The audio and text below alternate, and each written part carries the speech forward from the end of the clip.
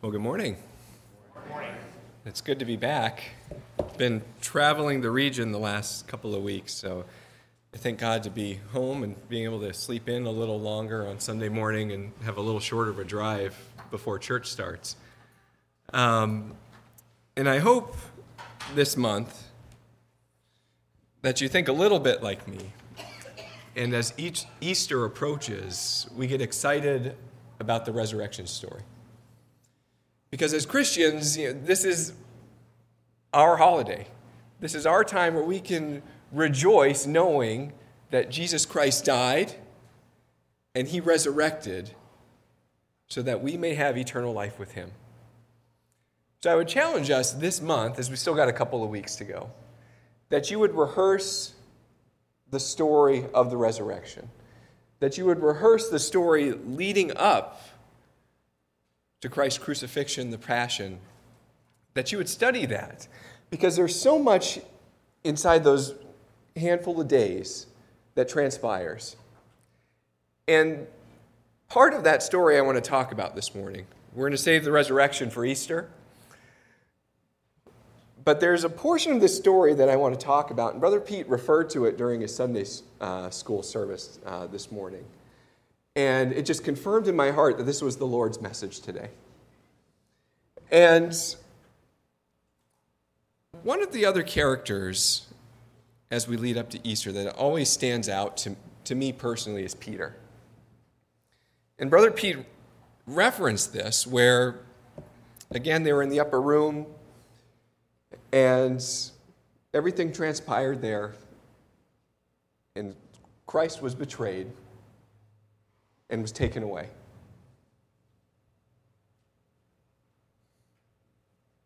So here are the disciples at this point. Everything that they knew for 3 years was gone. Imagine that. Your life, every waking hour they spent with Jesus Christ for the last 3 years, he was gone, taken away to be tried. So these 12 men, 11, now had this chance to do something great for him, to grab hold of his teachings, or to go back to old habits. And this is what Peter did. So this is in Mark, the 14th chapter, 69th verse. So they're taking Christ away, and Peter's kind of holding back. So he can see what's transpiring, but he is distancing himself. And it says, a maid saw him again and began to say to them that stood by, "This is one of them." And he denied it again. And a little after they stood and said again to Peter, "Surely thou art the one of them, for thou art a Galilean, and thy speech agreeth thereunto." And he began to curse and swear. Think about that. One of the 12 chosen, cursing and swearing, saying, "I know not this man of whom you speak." And the second time the cock crew, and Peter called to mind the word that Jesus said unto him, "Before the cock crow twice, thou shalt deny me thrice." And when he thought upon, he wept.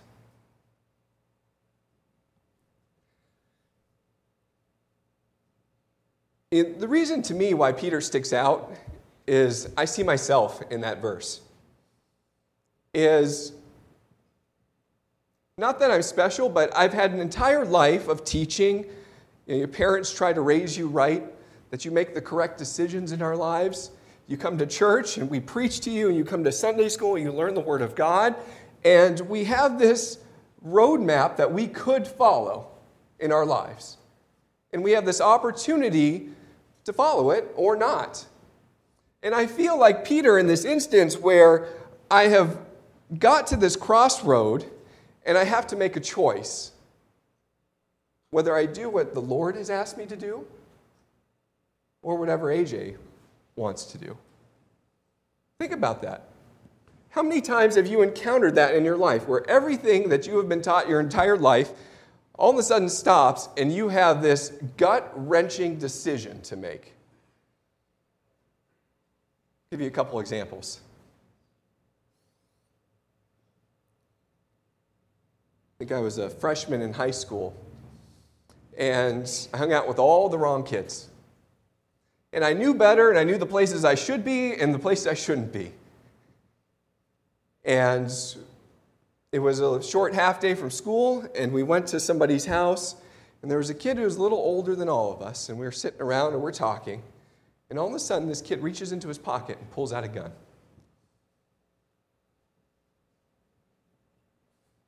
So all the places I knew I shouldn't have been, I found myself in. And at that moment, I had to decide, do you stay or do you run and get out of there? And thank the Lord that something inside me said to leave. But it was one of those crossroads, those intersections that you have to decide in that moment who you are going to follow. Are you going to make the right choice or the wrong choice? And this is Peter. For 3 years, he learned the gospel of Jesus Christ. He watched Jesus heal the sick. He saw the miracles face to face. And when the going got tough, he denied Jesus Christ. He turned his back on him and went down the wrong path.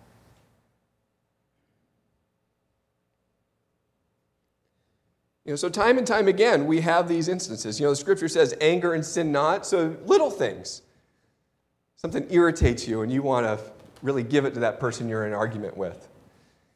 You want to curse at that person who cut you off on the road. Little decisions. You can choose right or wrong.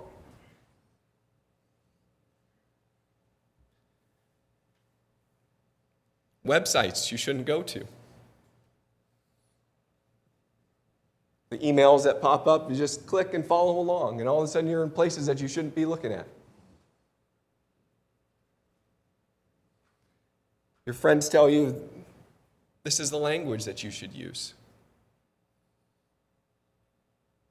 It doesn't have to be these groundbreaking, gut-wrenching decisions, but there are decisions that you have to make on a daily basis. And we can choose right or we can choose wrong. And I'll flip over to the Bible in Deuteronomy 30th chapter. I'll read you a couple of verses here, starting in the 15th verse. And this is the Lord talking to Israel, and he says, "See, I have set before thee this day life and good, and death and evil." 2 choices. So this is what the Lord gives us every single day. And you read in the Book of Mormon that God's beautiful plan of salvation, part of that is He gave us free will. That He's not some chess master moving these pawns around and telling you what you're going to eat for breakfast and what to do, which decision's already been made for you. It's your decision. And it's verses like this that confirm that. God has given you one of 2 choices to make. Which one are you going to make today? And you skip up in the 19th verse, and it says, "I call heaven and earth to record this day against you, that I have set before you life and death, blessing and cursing. Therefore choose life, that both thou and thy seed may live, that thou mayest love the Lord thy God, and thou mayest obey his voice, and that thou mayest cleave unto him, for he is thy life and the length of thy days." You see, there are benefits when you follow that roadmap that the Lord has given you. There are benefits when you stay close to Jesus Christ. And I'm not saying today that our lives will be perfect in this world. We will have sickness. We will have heartache. We will be hurt. Do not misunderstand me today. Those things will come across you in your lives. And sometimes we may not understand that in that instant. Why do we struggle with cancer? Why do we struggle with this disease? Why do we see some fall into the same sin over and over again? We may not understand that right now. But God promises us, if you choose good and you choose life, blessings will follow you. And those blessings may not be in this life. Because our goal is hereafter.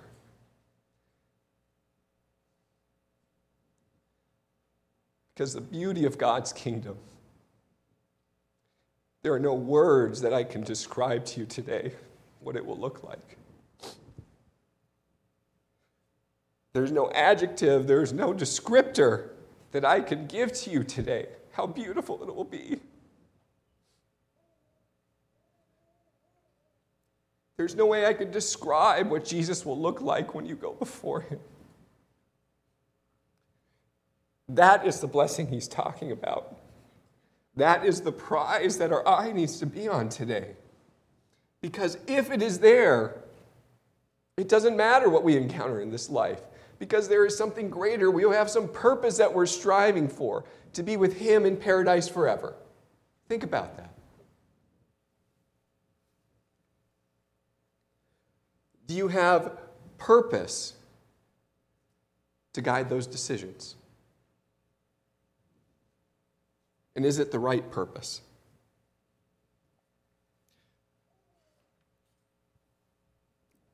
So when we are stuck at the crossroads, and when we are stuck with that decision to make, we can make the correct decision.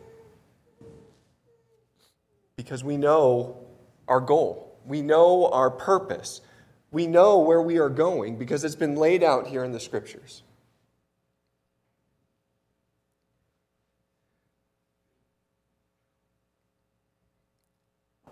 And this is the cool part.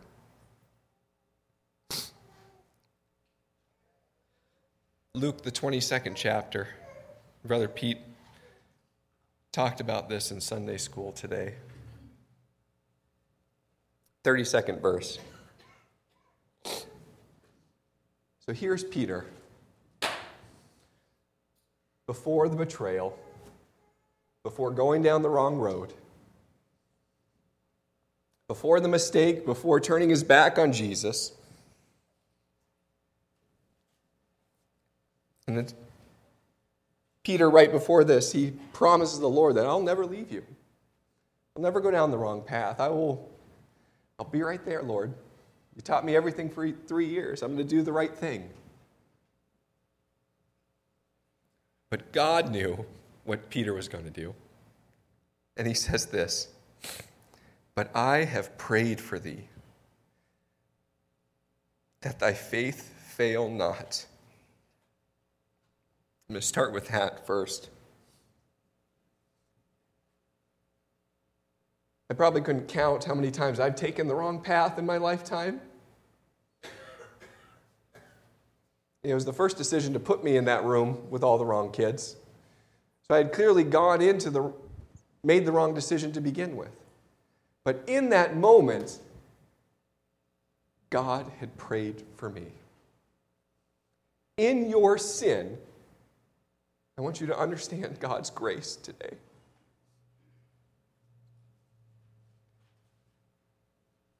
When you were lost, when you thought you were forgotten, God was praying for you. And he still does. Let that sink in for a second. In all of your mistakes, in all of our filthy rags, God is thinking about you. He's praying for you because he desires you. He desires a relationship with you. This is the beauty of the story, that even though when we stand at the crossroads and we make the wrong mistake and we go down the wrong road, he gives us chance after chance to turn around.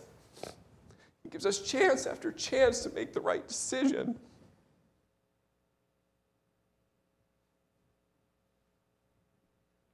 But you have to choose today. I can't make that decision for you. Or Tim can't make the decision for you. You have to make it in your life. Whether you will choose good in life or sin and death.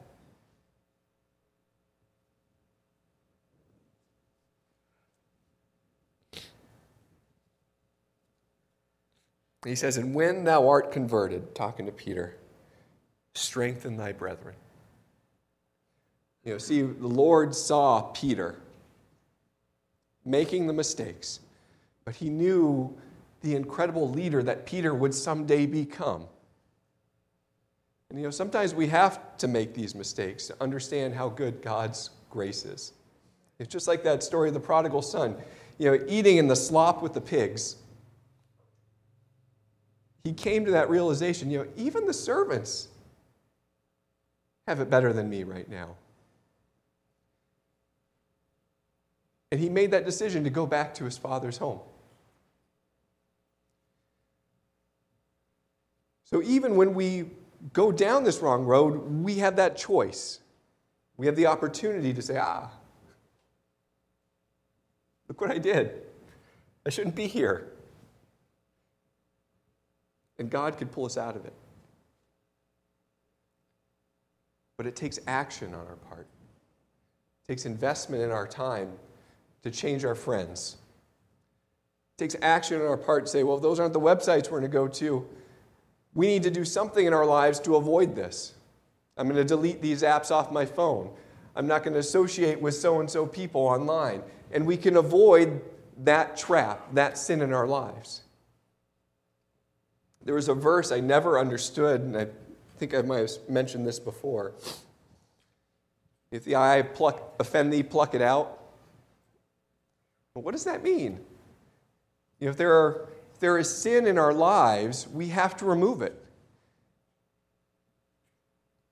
If there are friends, which I had, who would mock me for going to church, for skipping out on time with them to go to a Wednesday night or to go out on the weekends and go to Mexicali,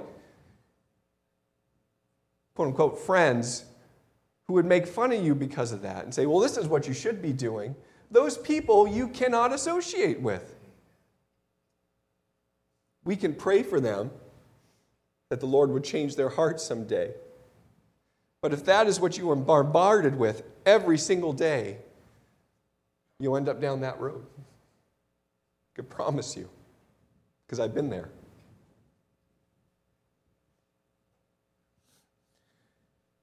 Using Peter as an example, the Lord saw what a beautiful leader he was going to be, and he took up the church in Jerusalem. And when he was ultimately captured, they were going to put him to death. And they told him, you read in Fox's Book of Martyrs, we will crucify you like your Savior.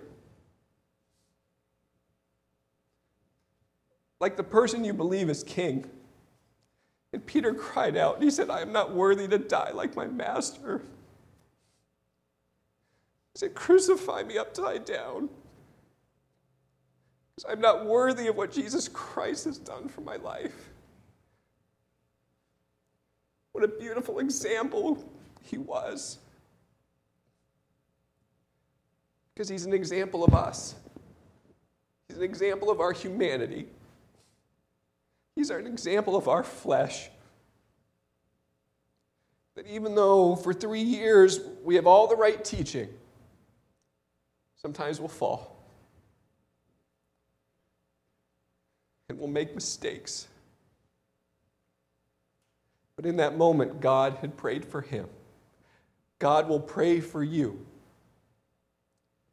and pull you out of that sin. But you have to let him.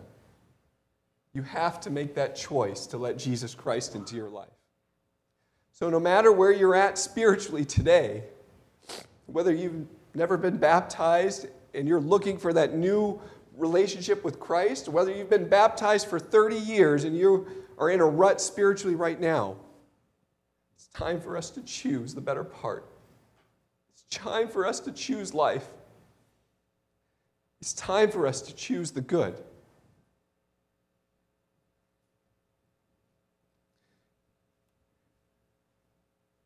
I love the scriptures because they're timeless. And I love the Word of God because when you really get into it, the Lord gives us example after example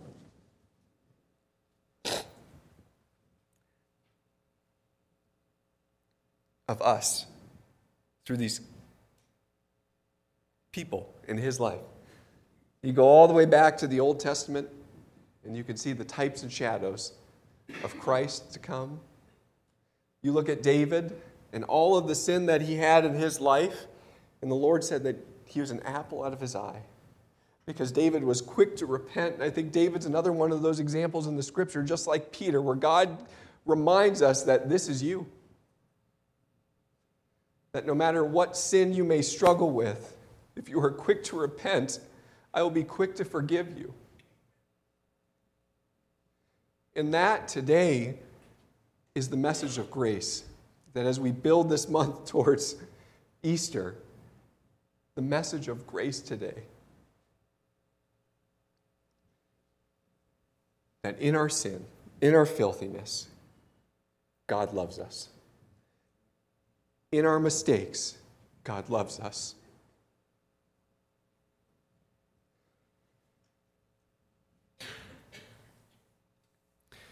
When you choose the right things, there will be incredible blessings in your life today. When you choose good, there will be incredible blessings awaiting you. More importantly, by choosing the right things, greater things will await you in God's kingdom. May God bless you today.